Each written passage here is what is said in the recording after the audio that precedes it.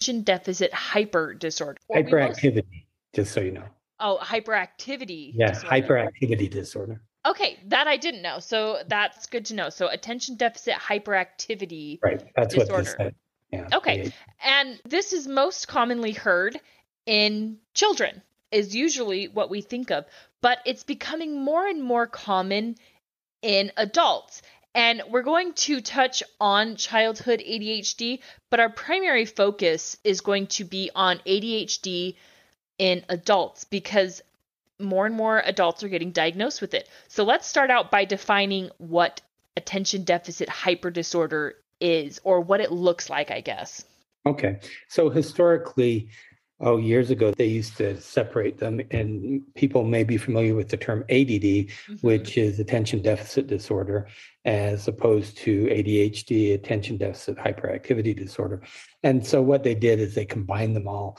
And so the only term that we really use nowadays is ADHD. And there are three different types that you can be diagnosed with. The first is inattention. So that would be kind of the old ADD. Then impulsivity and hyperactivity would be a second characteristic, which would be the ADHD. And then the third is a combination of those two, of the inattention and the hyperactivity. So here are some symptoms of inattention. The person makes careless mistakes, lacks attention to detail, is unable to have sustained attention in tasks or play activities, is a poor listener, fails to follow through on tasks or instructions, difficulty with organization, avoiding tasks that require sustained mental effort, easily distracted, and forgetful in daily activities. Then you compare that with symptoms of hyperactivity or impulsivity, fidgets, taps hands, squirms in your seat, leaves the seat in situations. So this is a lot of what happens in school.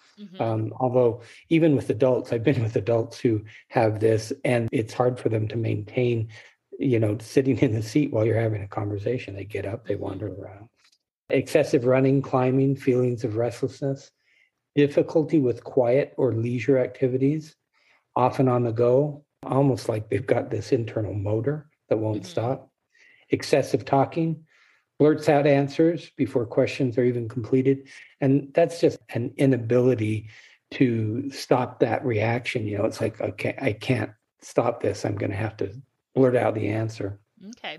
Difficulty waiting turn, interrupts or intrudes on others. And so those are some of the symptoms.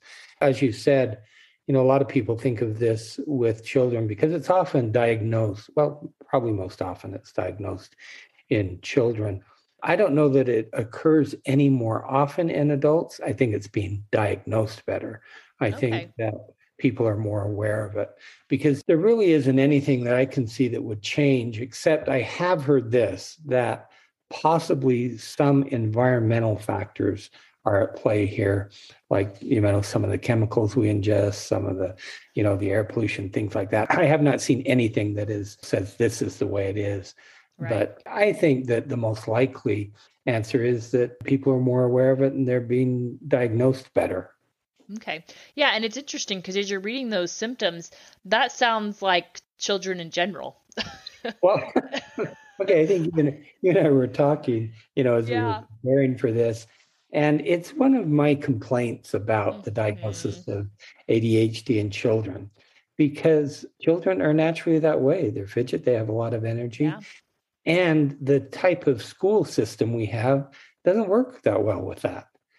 And the other thing that I've noticed, and I don't know if this is true where your kids go to school, but over time, as budgets have been cut, one of the things that they start to cut out is recess. Which is a problem. And, well, because kids need to get that energy out.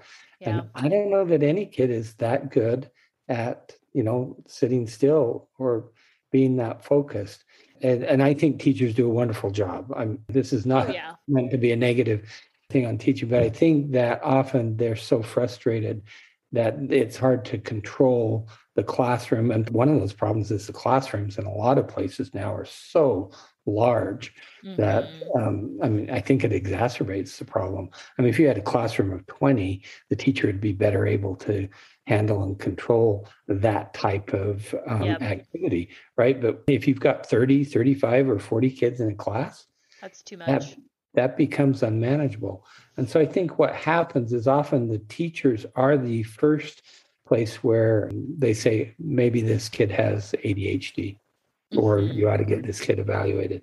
And so that's what generally starts it. But the other complaint that I have is if there's something going on in the home, and it doesn't necessarily need to be trauma in the home, or if there's some sort of upset, say there's something going on between the parents or some sort of discord, maybe the parents are getting a divorce. Yeah. Or it could even be that one of the parents is ill or has kind of a chronic illness.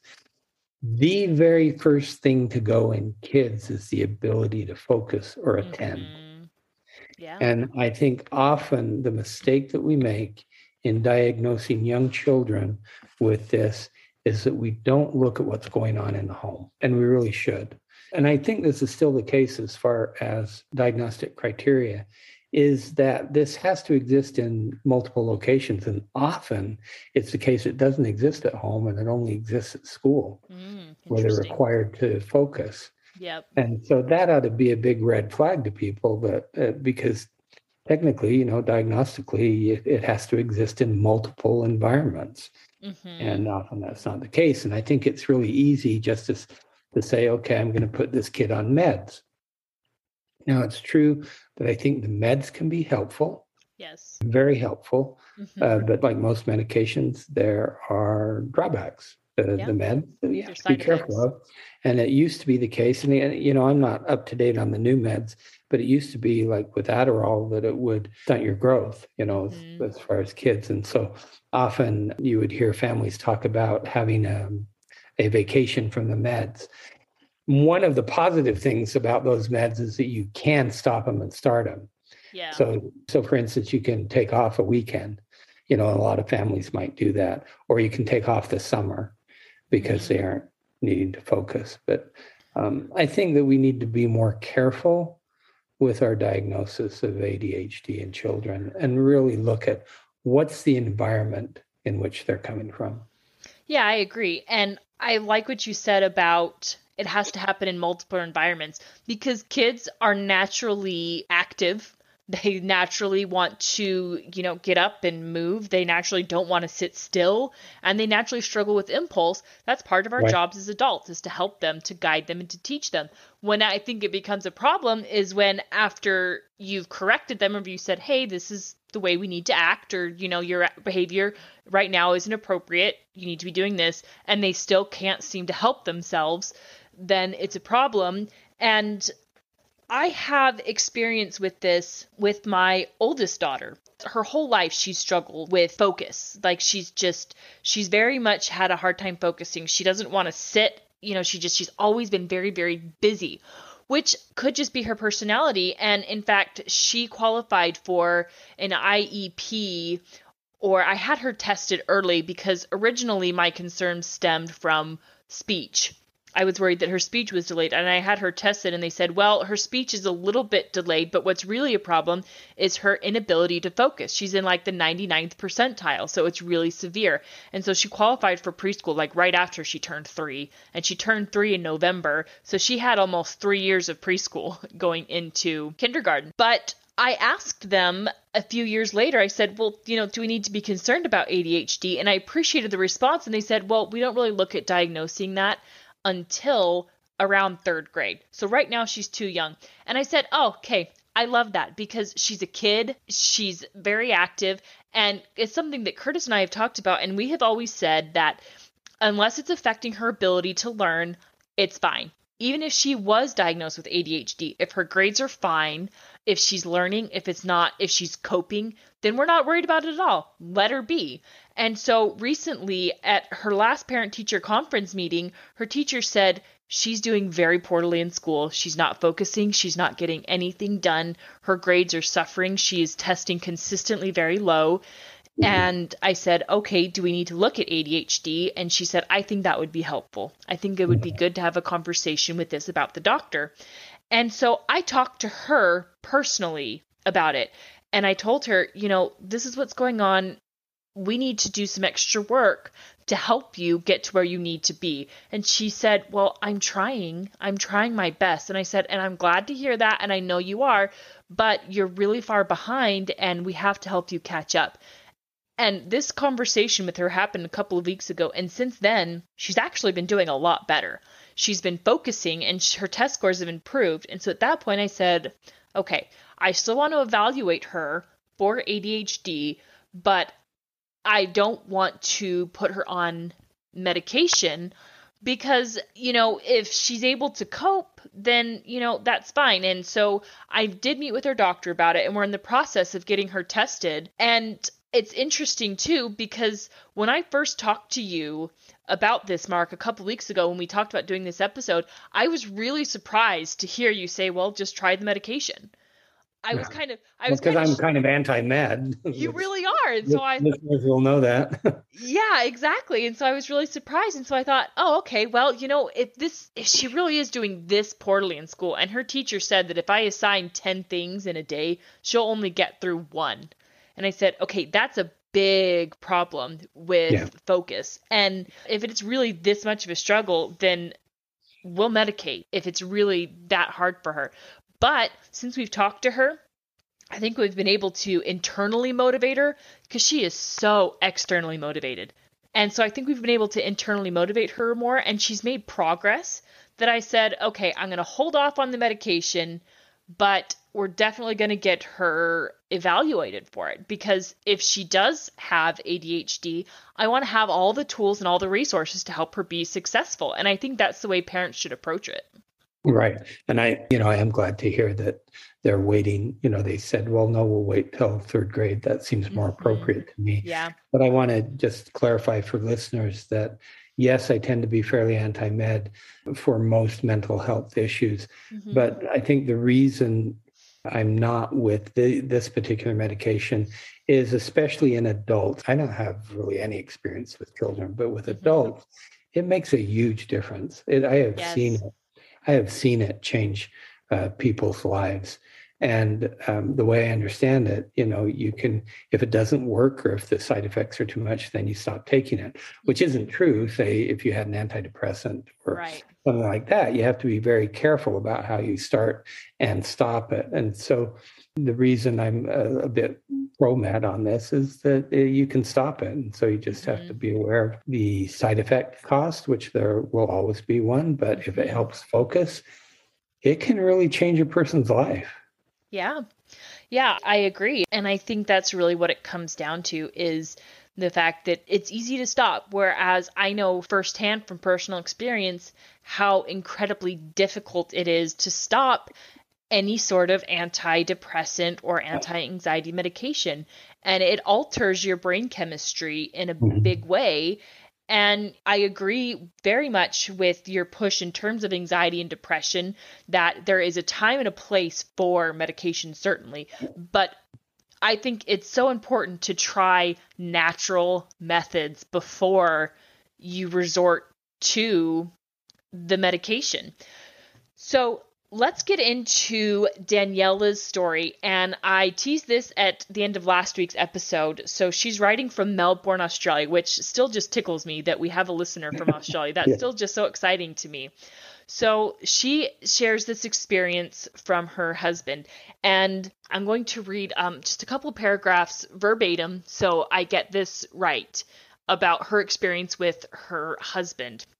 So she says, my husband was recently diagnosed with ADHD. He just turned 38 years of age, and he is currently going through medical trials to find the best medication that he feels will help him best. I'm still struggling understanding ADHD in my husband as I relate to many of his symptoms and behaviors. And she puts in parentheses, I could be wrong. He can quickly jump from one topic to another or tasks. He has poor self-control, all or nothing, including food. He races thoughts. He interrupts during conversations or changes the topic quickly.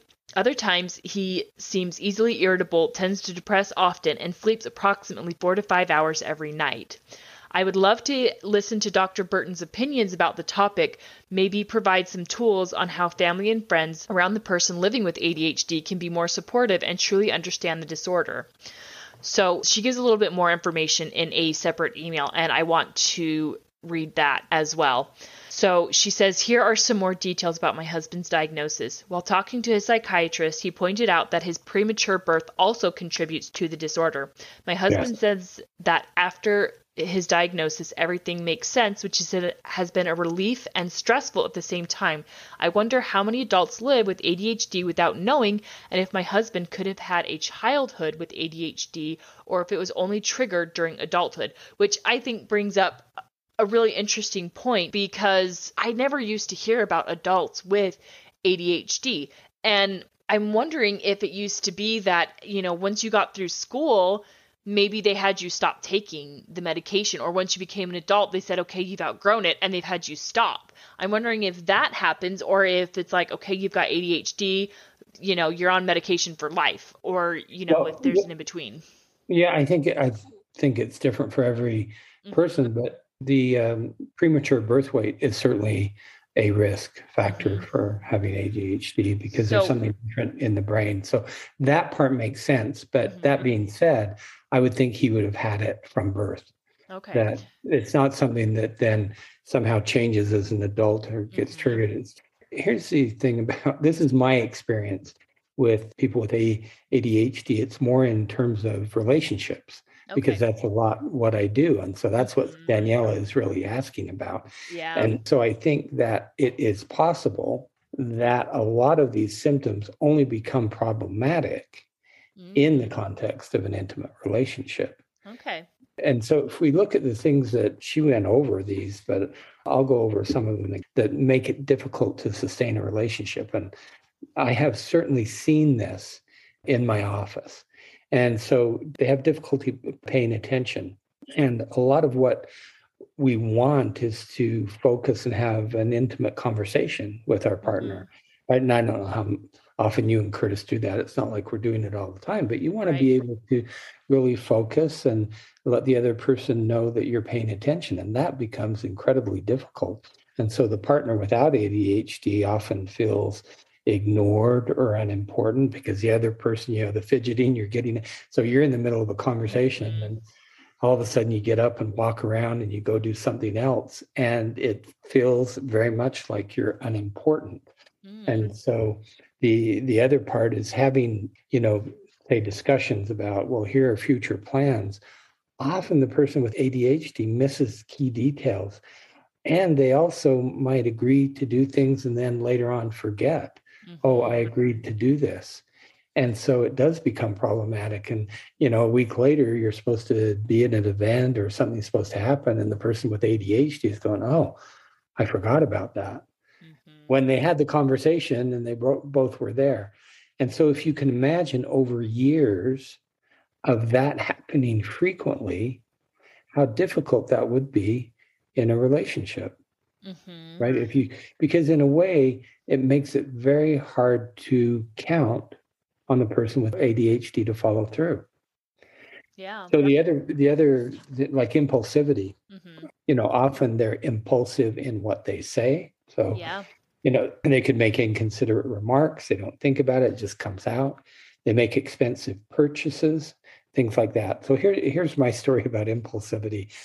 And sadly, I think I'm chuckling because even as I visualize what I'm going to tell you, it's amusing to me. But this couple actually ended up getting a divorce because it was way too hard. So the male has ADHD. They're doing some sort of yard work. And in the backyard is one of those, it's a digger. I don't know what the excavator, maybe? Some machine that's going to dig. And so this guy, he obviously has never been on one of those machines, right? Okay. He makes this impulsive decision, oh, I should get on and drive this machine. This is like after work, so there are no workers there. But I guess they left the key in. So he gets on, he turns on this machine, and whatever he does, he damages the house. Because this thing, so you've got this big bucket thing, Yeah. swinging around. He has no idea what he's doing. Mm-hmm. And that is an impulsive decision. Hmm. And so that the impulsive decisions like buying things, saying things that are, not well thought out, that is pretty common. I hear that a lot. But if Mm-hmm. you put that, try and imagine yourself with Curtis, and if he's doing that, how difficult that would Mm-hmm. be. Then the other thing, emotional outbursts. And this is one that I think a lot of people don't really associate with ADHD. I think they're more prone to emotional outbursts, and that can lead to arguments or hurt Mm-hmm. feelings. They struggle to discuss issues calmly and are more likely to lose their temper.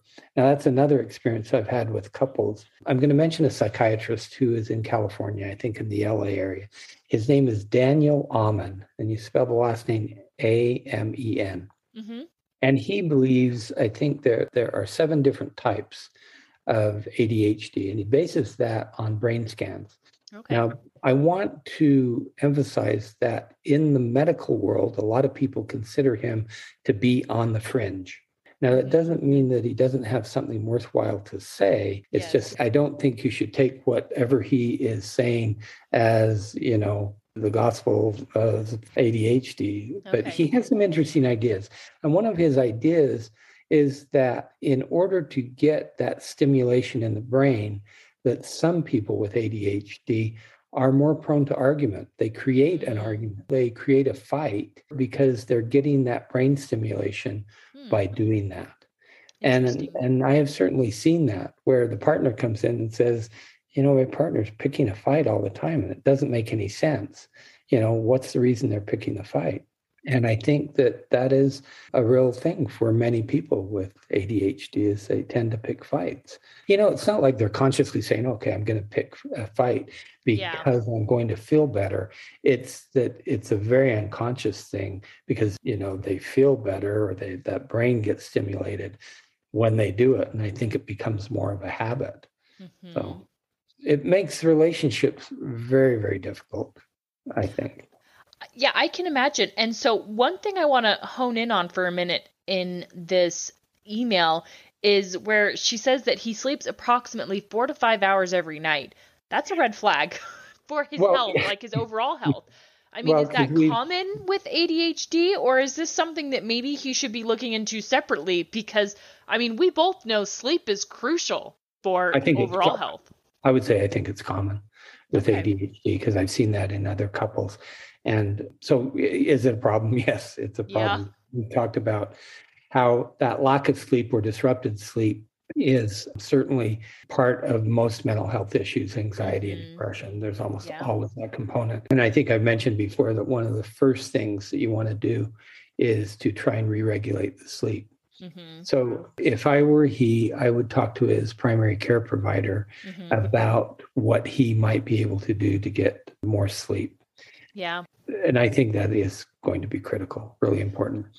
So one of the other reasons that I'm recommending Daniel Amen Mm-hmm. is that a lot of what he certainly is into medication because he's a psychiatrist, but he is very big into diet. Mm-hmm. And I think it's important to talk about diet.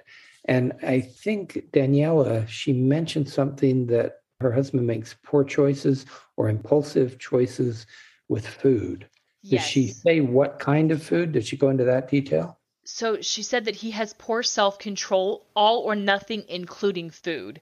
So Okay. my guess would be is that if he decides that he wants to eat something, or if something is put on his plate, he feels like he has to eat all of it. Oh, okay. That, Okay. I mean, that would be my guess. But again, I'm totally reading between the lines here, and I could be way off. But I think you're totally right about diet. I mean, what we put into our body really matters. It is really important. And so here are some of the things that I think people should consider if you want to go a more natural route. And that Mm-hmm. would be a high protein diet. There's a Mm-hmm. lot of research that supports the benefits of a high protein diet, Mm-hmm. beans, cheese, eggs, meat, nuts, those types of foods.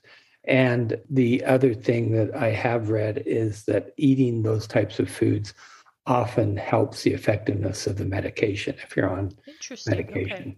More complex carbohydrates, vegetables, fruits, oranges, tangerines, things like that, whole wheat, things like that, again, are more complex carbohydrates. more omega-3 fatty acids. There's certainly a lot of evidence out there that generally speaking, we ought to be eating more omega-3 fatty acids, which comes from fish, generally tuna Yeah. and salmon and other cold water white fish. There are nuts that are good, walnuts, Brazil nuts, olive and canola oils, things like that. There are plenty of supplements. I take omega-3 every day. I get mine from Costco. They have a pretty good brand of omega-3. But here's the thing. It's not only do you include these things in your diet, it is what should I avoid? Now, I have seen people with ADHD really load up on candy and sweet things, which are not complex carbohydrates, they're simple carbohydrates. And so I think that maybe it gives them that burst of energy and they're trying to get that focus. I mean, if you think about a stimulant is doing it in a specific way that tends to work, but I think, possibly they're trying to get that stimulant through the candy. So here's things you should avoid. Simple carbohydrates, honey, sugar, products made from white flour, white rice, potatoes without the skins, and, candy and corn syrup, as I've said. So I think that there are certainly things that we can do to pay more attention to what we eat. Now, I'm going to mention another podcast, and I can't remember if I've mentioned Andrew Huberman before. I think I might have. So Andrew Huberman, Huberman, is a neurobiologist and an ophthalmologist at Stanford University, and he has his own podcast. I think it's called Huberman Lab Podcast. He has a specific episode, and it's called How Foods and Nutrients Control Our Moods. And so he's very big on the research and the brain chemistry and what's going on when we eat these certain foods and what it's doing to our brain and how that affects our moods. So I would suggest to most listeners, if they're interested in how nutrition affects us, but I think especially people with ADHD, I think there's more we could do in diet and exercise. I certainly think exercise is going to be important. We don't know, Daniela's husband, we have no information as far as what that's like. The one thing, we do mention meditation. That is the one thing that I think is almost impossible for people, because it's very hard for them to sit still and to focus. You're asking them to do the very thing they find the hardest to do. So if there was any way that could happen, I think it would be great. I think what can be done, though, is taking walks, having a good exercise regimen where you're out in nature. I'm a really big believer in getting out in nature. And so we're talking about Daniela in Australia. I always picture Australia as a beautiful country. I've never been there, so I don't know, but that's how I picture it. Yeah. So I think getting outside, walking, eating right, eating well, getting exercise, and then trying to figure out how he can re-regulate his sleep. And he may need the help of his physician to do that. Although, Andrew Huberman has another podcast specifically on sleep that might be helpful. And he does that with a gentleman from UC Berkeley, a sleep specialist. His name is Matthew Walker. And, you can also find, I think Matthew Walker has his own things on the internet where he talks about sleep. So he is a sleep specialist. Okay. So I think getting more information about sleep can be really helpful, and changing some things make a real difference. When I've done that, because as one gets older, often sleep becomes more disrupted. And I was waking up and couldn't get back to sleep. And so I was getting very little sleep. I did two things differently. Okay. I walk in the evenings for a half hour, not exercise walk, but just a walk after dinner. And I forced myself to stay up till 10, which I used to go to bed earlier. And doing those things has changed my sleep. So I think that, if you explore what are the options, what are some things, try some things out. But I strongly suggest for Daniela's husband and others is re-regulating your sleep and getting good sleep, at least 7 hours, is critical. Yeah. So as we've gone throughout this episode, I've come to a conclusion. What's that? I have ADHD. Okay. I mean, Good to know this. So, and it's interesting because as you're describing all of these relationship problems that you run into, I can't help thinking, man, Curtis is a saint, because I feel like he Wait, puts, was I talking about you? yeah, not Curtis, me. I was Oh. like, I do all of these things. And, some of them I'm better at and some of them I'm not. But I mean, I can't tell you how many harebrained schemes that I've come up with. And in my mind, I'll think about them, for a little while. But then all of a sudden, I'll just decide, okay, I'm going to act on it. And I told Curtis, like, hey, I'm doing this. And he's like, wait, what? This is totally out of left field. Actually, it's how my podcast came to be. Uh, well, that So was a good thing. Some things are it, good. right, yeah, and it's not that I always go through with all of them. I mean, I can think of one time I decided that I wanted to get into massage therapy. And Uh-huh. so I started looking into it. I set up a meeting to meet with someone about it at a massage therapy school. And I told Curtis, so I did something crazy and impulsive. And he's like, oh, great. How much is this going to cost me? Oh, Anyways, and it was kind of the same thing with the podcast. I didn't tell him about it until after I'd already emailed you. And and he kind of looked at me like, "Okay, what's this crazy thing you've come up with now?" And of course, once we got started on it and once you said, you were actually interested in doing this, he's been really supportive of it and he really enjoys me doing this podcast and it's a good thing. so I'm Man. going to make a comment to you about Okay. meds for you. I would not get on meds unless the ADHD really negatively affects your life. It Mhm. seems to me, I know you a little bit, it seems Mhm. to me like it doesn't really negatively affect your life. Is that true? Yeah, well, it doesn't negatively affect my relationship. And I Yeah. think it's because, I mean, one, Curtis and I, we invest a lot into our relationship. And so it's really solid. And Yeah. also, I mean, Curtis is just awesome. But where there are issues of my life that I think it does negatively impact. And I think back to when I was in school. So when I was in high school, I worked really, really hard for even a B in some classes. And I was thrilled when I would get a B because I worked really hard. And there are times where I definitely do have a hard time focusing. I think I've told you this before, and I just call it this really cool ability that I have that I can read an entire page and not take in a single word. Well, okay, that's one way to describe that, but I think it can also be frustrating. So, but Yeah, I think that meds are important if it will improve your life. And right. as I said at the start, I have seen this happen. It's Hmm. mostly with men that I've seen that Hmm. happen, and it's changed their life. They've been Yeah. diagnosed later in life, and they've become more confident. Their relationships improve and they become more successful at work. So, Yeah. And I think it's something that I might consider when I decide to go back to school. I think that's mhm, something when I yeah. might look into it because learning is always it's always been a struggle for me. And a lot of times it's because I have such a hard time focusing. And even when I'm interested in something, like if I'm listening to something or if I'm listening to another podcast or if I'm reading a book, I'll have to go back and reread a lot because my mind wanders. And if I'm not interested in the text, but I know I need to do it, or even if I want to, but it's just not that captivating to me, I have the hardest time focusing. So, I mean, it doesn't terribly negatively impact my life right now, but if I ever go back to school, I think it's something I would Yeah. consider. The other area that I might say that it negatively impacts is the impulsivity with food and particularly sweets. I feel like I Mhm. have a really hard time controlling impulsivity in regards to candy. Like, Well, see, I think there's something in that the sugar is going to give you a real mhm, spike in energy. And yeah. I think maybe often that's what we're after. Yeah, I think so too. All right. So next week we are going to dive into meditation and we're going to talk about what that looks like in the different types. I feel like it's a fairly broad subject, or it can be. It is. That's why I think maybe we should spend some time on it because it is a fairly broad topic. Yeah, and it might not be what people think it I think is. it is. So, yeah. All right. So stay tuned for that, and we will see you all next week. Have a good week, everyone.